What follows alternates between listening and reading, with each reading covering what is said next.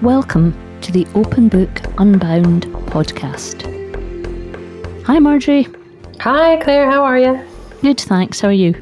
Good, thanks. What a week we've had. I don't know about you, but the highlight of my week has been looking at all the new commissions that we have had pouring in over the last few days. Yeah, it's been brilliant. I don't know if we should remind everyone how we came to have these dropping into our inbox, but we asked for writers to submit their ideas for stories that will form part of our Open Book podcast for the next 10 weeks. And we were just overwhelmed by the number of people that got in touch with us, but also by the brilliant and completely wide range of ideas and suggestions. So we had the very, very difficult job of picking 10. But then we also really wanted to just not choose the writers that we knew or the work that we knew, but also try and get a variety of voices, but also the subject matter being really wide-ranging. And then the task of seeing if we could make them fit together. I don't know about you, but that's been really fun this week. Reading all the pieces that we had finally settled on and then trying to put them together like a puzzle to see what might follow and what might inform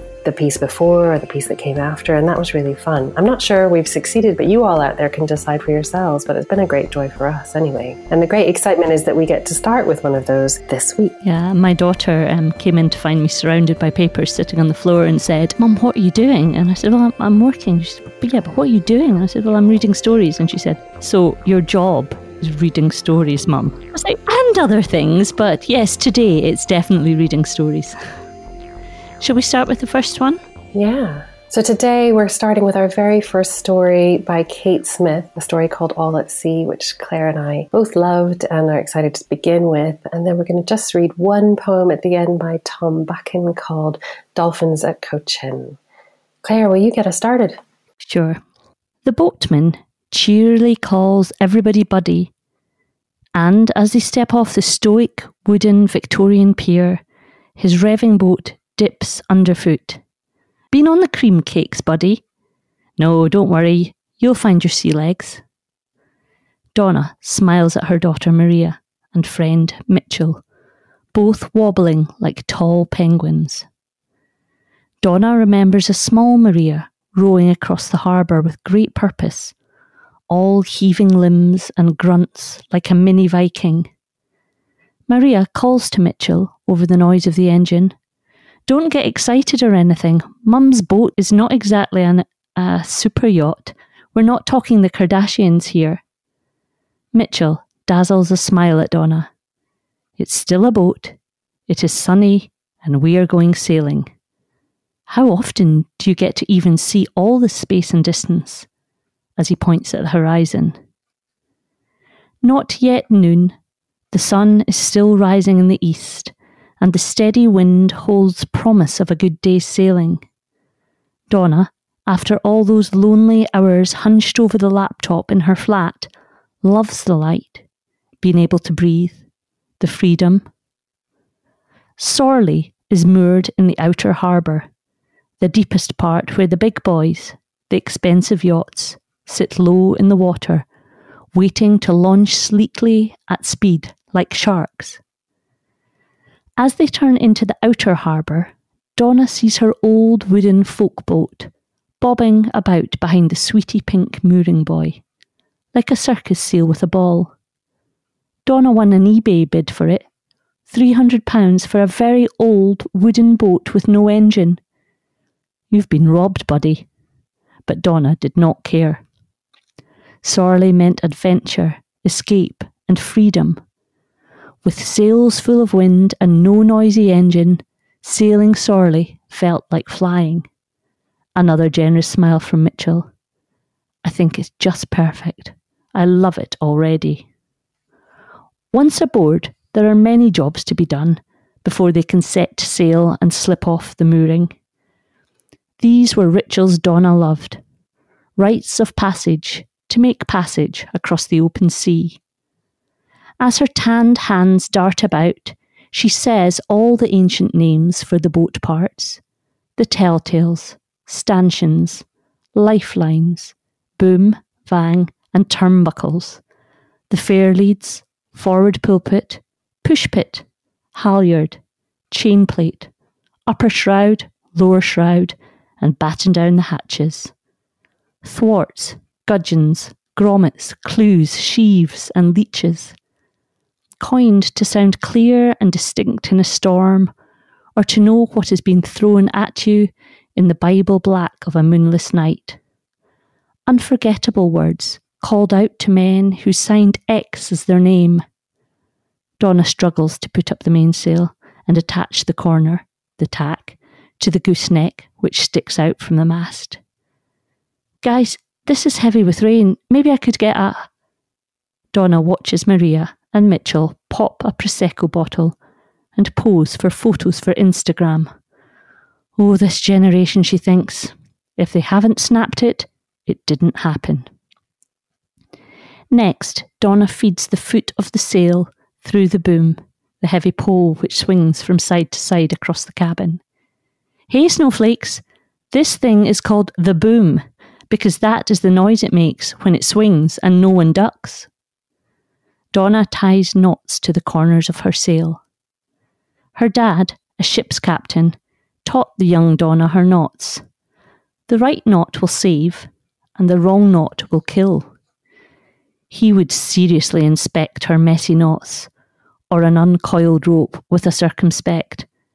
I see, a snake's holiday, is it? Donna's wistful smile was for the sweet honey of memory and the sea salt sting of the absence.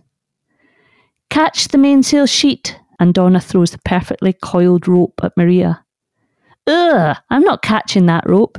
It's all smelly green and wet, calls out Maria, her hands lifting up guiltily high, like a fouling footballer.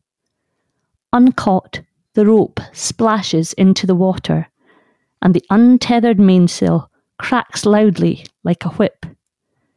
Mitchell adds, Well, it is wet now. I'll get it, Donna, no problem. And they all laugh as Donna throws the boat hook for him to use. Thanks. Sorry about Princess Margaret. You'll be a great shipmate, though. Okay, first question. How much do you know about sailing? A little bit, after a very terrifying experience.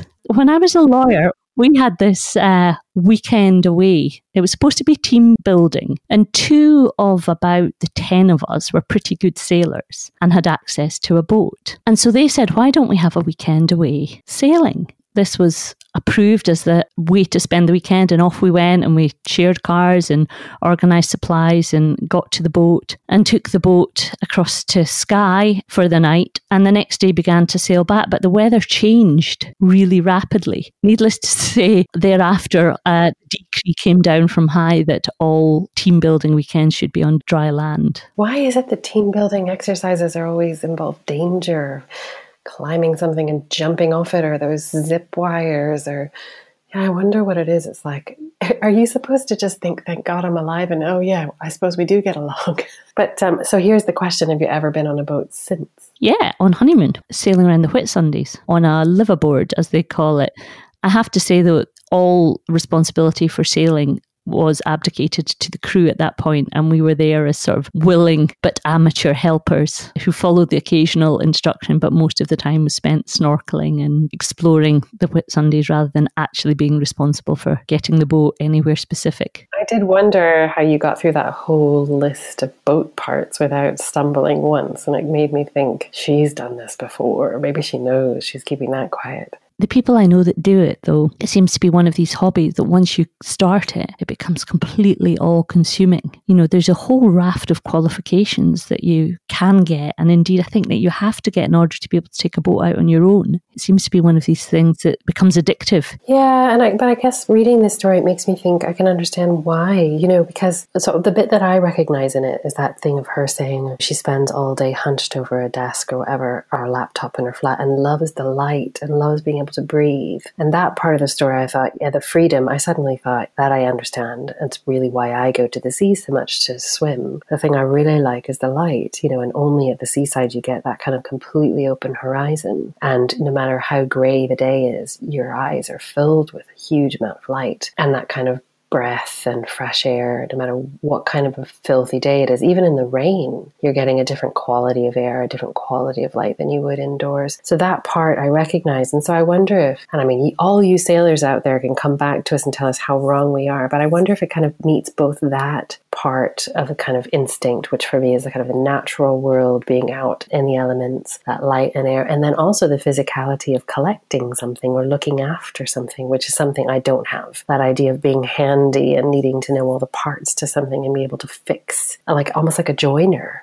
You know, that a way of looking after something really huge and physical in the way that people do DIY in their houses, you know, kind of enjoy looking after something physical. So I wonder if it's the two things together, which kind of meet lots of people's needs, but also then because it's the two things together become all consuming. I don't know. It somehow made sense reading this story in a way that it hasn't before. I think as well, there's something about it that you have to be so present. So I don't know about you, but when I'm swimming, I have all sorts of other thoughts that jump into my head because it's such a familiar routine to me. I don't really have to think about the act of swimming. But when you're sailing, you're looking across at the water to see where the wind's coming, and because you read that from the waves, and then you're making calls and adjustments constantly to the sails, and you're bringing other people in the team in to carry out different steps. So very difficult to be anywhere other than precisely in that moment when you're sailing. And I think it gives you that release and that escape. You feel like you've had a proper break when you come back, because you've not been able to think about anything else. I recognize that for myself in running, so I love to run. But when I'm running the canal or the streets, I'm not really paying that much attention to what's around me. You know, you can run the canal, particularly in Edinburgh, forever without having to worry about cracks, or the worst at the moment is just having to dodge other people. But, you know, you really can be thinking about what you're making for tea or what child's project is due. But when I'm in the hills running, it's a different story because I'm running paths that are rocky. And so I really have no choice but to watch where I'm going, like really watch and plan every footstep for fear of being injured, because I really prefer to run alone.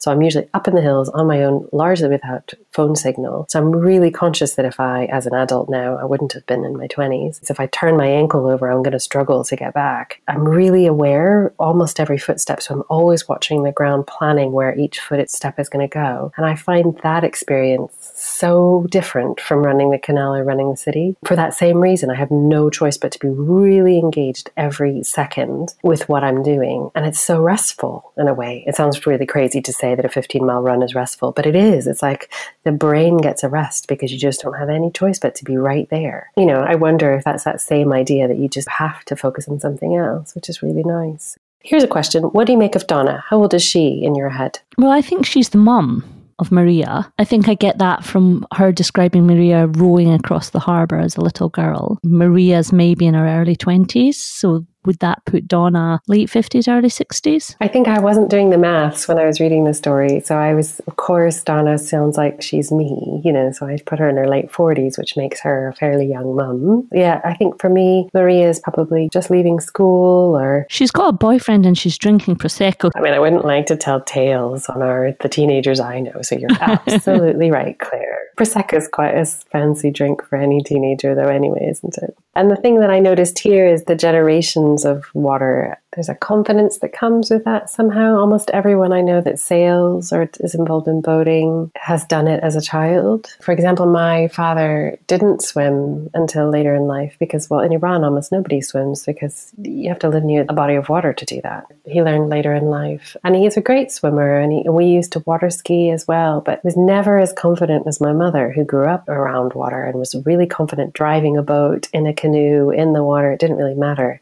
I remember noticing that as a child and thinking maybe that's something that you pass on to your children. I don't know. Yeah, I mean, I think that anything that you learn as a child is much more comfortable than as an adult. I feel that really strongly about skiing in our family. Mark and I learned in our late 20s, maybe, just because it was never part of our lives before then. But then we had friends who had gone to Aviemore every opportunity from when they were tiny. They were taken up to ski in Cairngorm and they loved skiing. They invited us to go with them and we went. And that same experience, they were so comfortable and we were like two Bambis on ice. But we've skied regularly since then. But our children have skied since they were very little and they are just so much more confident and comfortable comfortable in the environment. I think a lot of it's to do with being comfortable where you are. But I think you're right. I do know some people who learn to sail as adults, but they seem to treat it much more as a military operation, I would say. You know, it's very precise and very organised, whereas the people that sailed as children tend to just sort of jump on the boat and get going. A lot less planning, a lot more intuitive about it. I wonder too if it's a fear. Strangely, in Iran, we skied a lot as children, and we did spend time in the sea, but not on the sea. You know, I wonder if you spend a lot of time in the water as a child, you feel more comfortable about the dangers, whereas now as an adult, you know, I am in the sea a lot, but I'm really aware of how dangerous it is. So when I was last on the Isle of Ling off the west coast of Scotland, where I really like to go and write, although it's been a few years now. You know, my overwhelming experience standing on those rocks is acknowledging that strength of the swell, that it's terrifying. Even though I spent a lot of my sort of childhood in the water, I'm really aware of how scary it is and how dangerous it is. So I wonder if I hadn't spent enough time in the water as a child, that sort of acknowledgement of the danger of it as an adult isn't underpinned with a sort of comfort, if that makes sense, or sort of a recognition that you're able to get turned about or wash machined, as swimmers say, and still right yourself and get yourself out. So I wonder if that translates to sailing, that if you don't have that underpinning of delight and comfort, then it does become a bit like a military operation.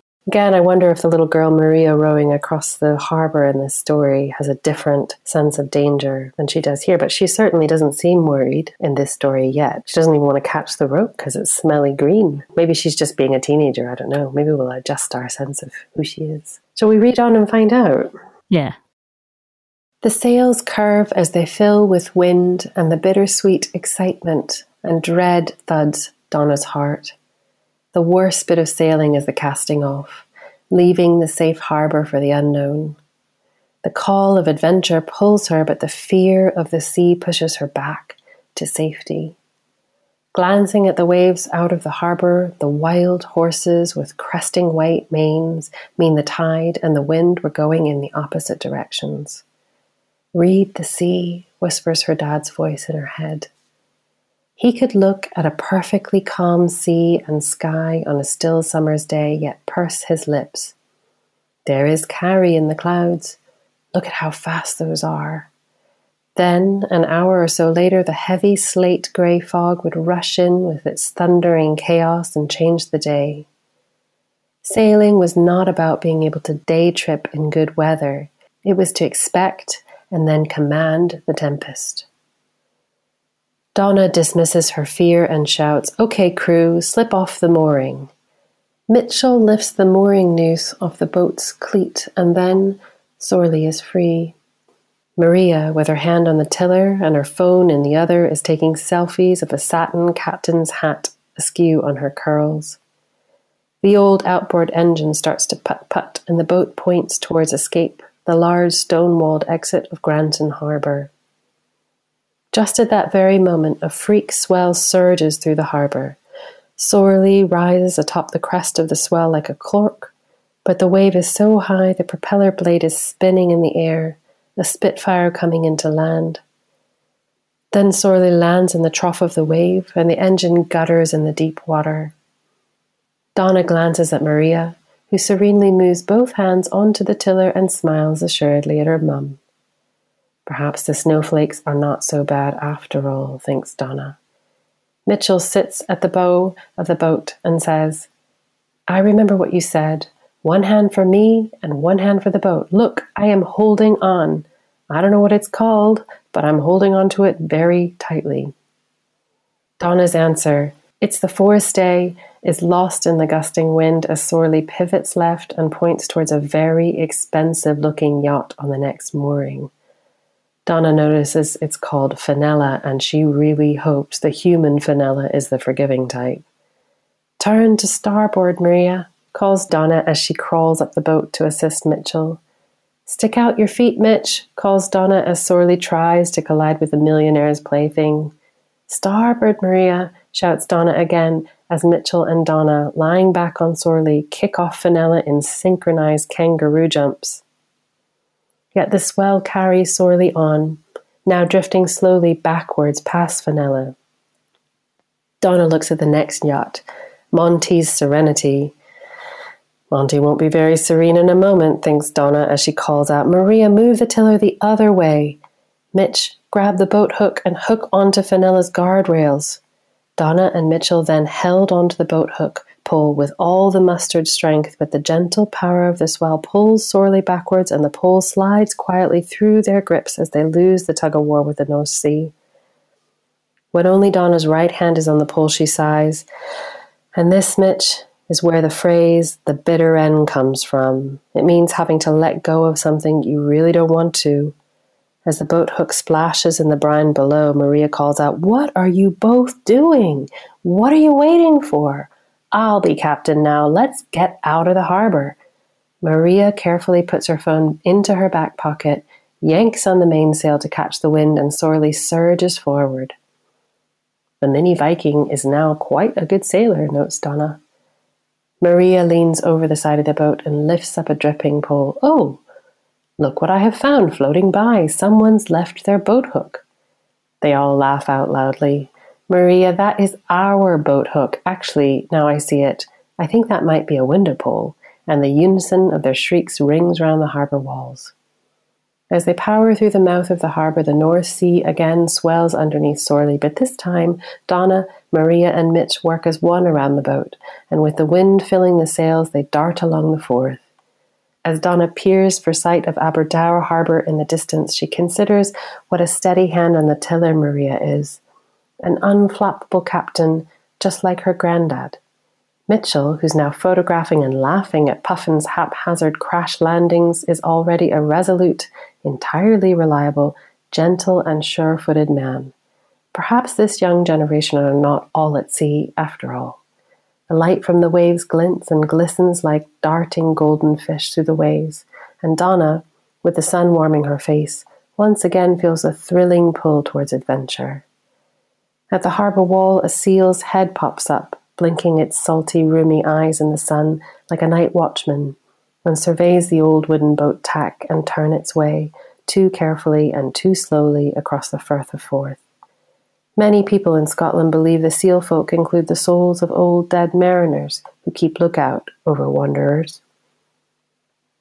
I'm not sure I saw that storm coming, did you? No, but I really liked the way Kate wove the story of the family and the granddad and her dad through that second half of the story. You got a real sense of what you were talking about earlier, about passing down the sailing through families and through generations. And it's funny how you can see like generational traits, as it were, in an activity like this. You know, you quite often might say, oh, she's got her granny's sense of humor, or, you know, he's got his grandpa's wry smile. But the idea that you might respond to weather on a sailboat like your grandpa is a kind of a new thing for me. Yeah, it's nice that something like this brings out a character trait that you see family members in, or history being passed down. I feel like we get a bit of a sense more of how old Mitchell and Maria are from this bit. He's already an entirely reliable, sure-footed man.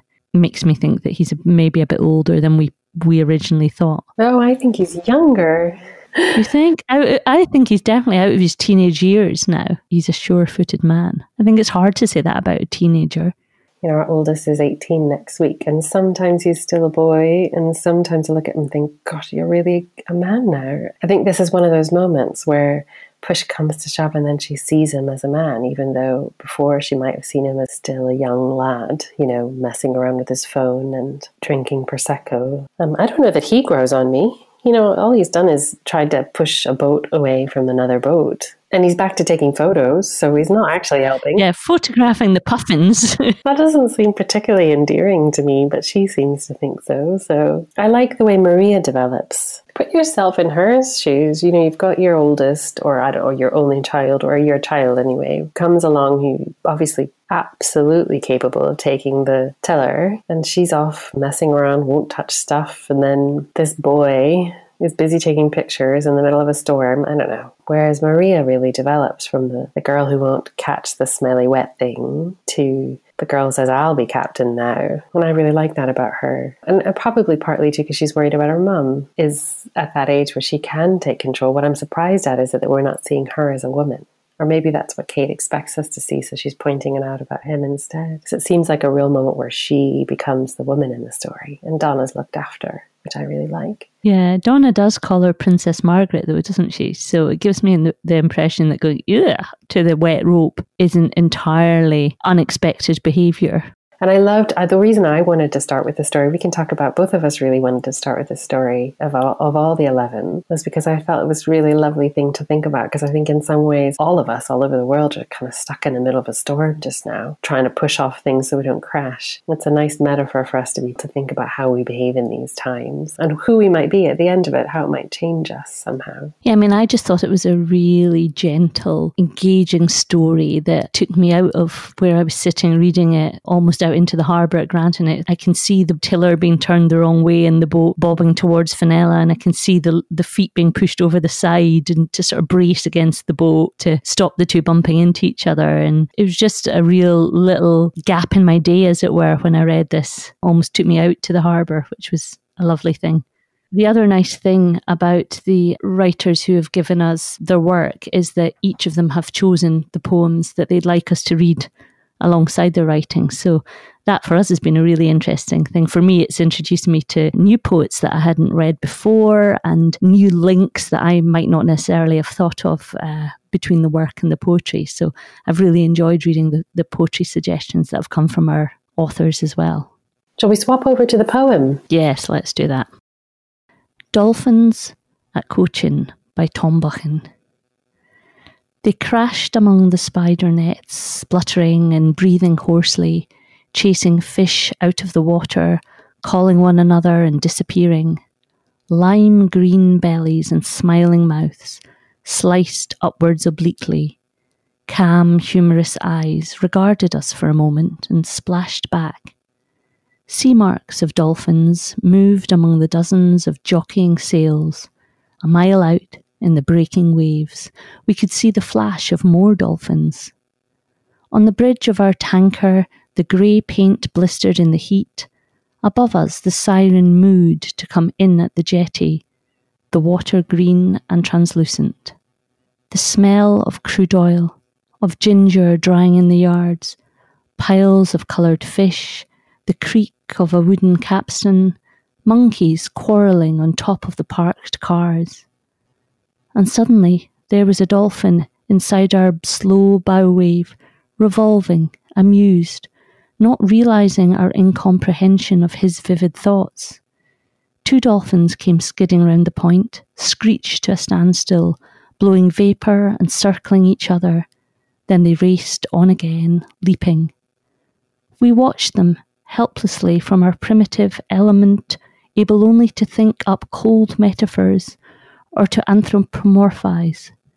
But they wheeled, dolphins, their liquid backs, their arched fins, moving steadily out from the shore towards the hilarious ocean. You get a real sense of India in this poem, don't you? The smells, the ginger jumped out at me, the reference to the drying ginger. And the monkeys and, the piles of coloured fish is such a difference from our experience of sea here in Scotland. And the smell of crude oil, you would be horrified if you could smell crude oil in the sea as well. Years ago, I went to Cochin and spent some time there, and I can picture the beautiful nets, these huge, almost like boats of nets on these kind of crossed wooden sticks that they drop into the sea and pull out again. They're stunning.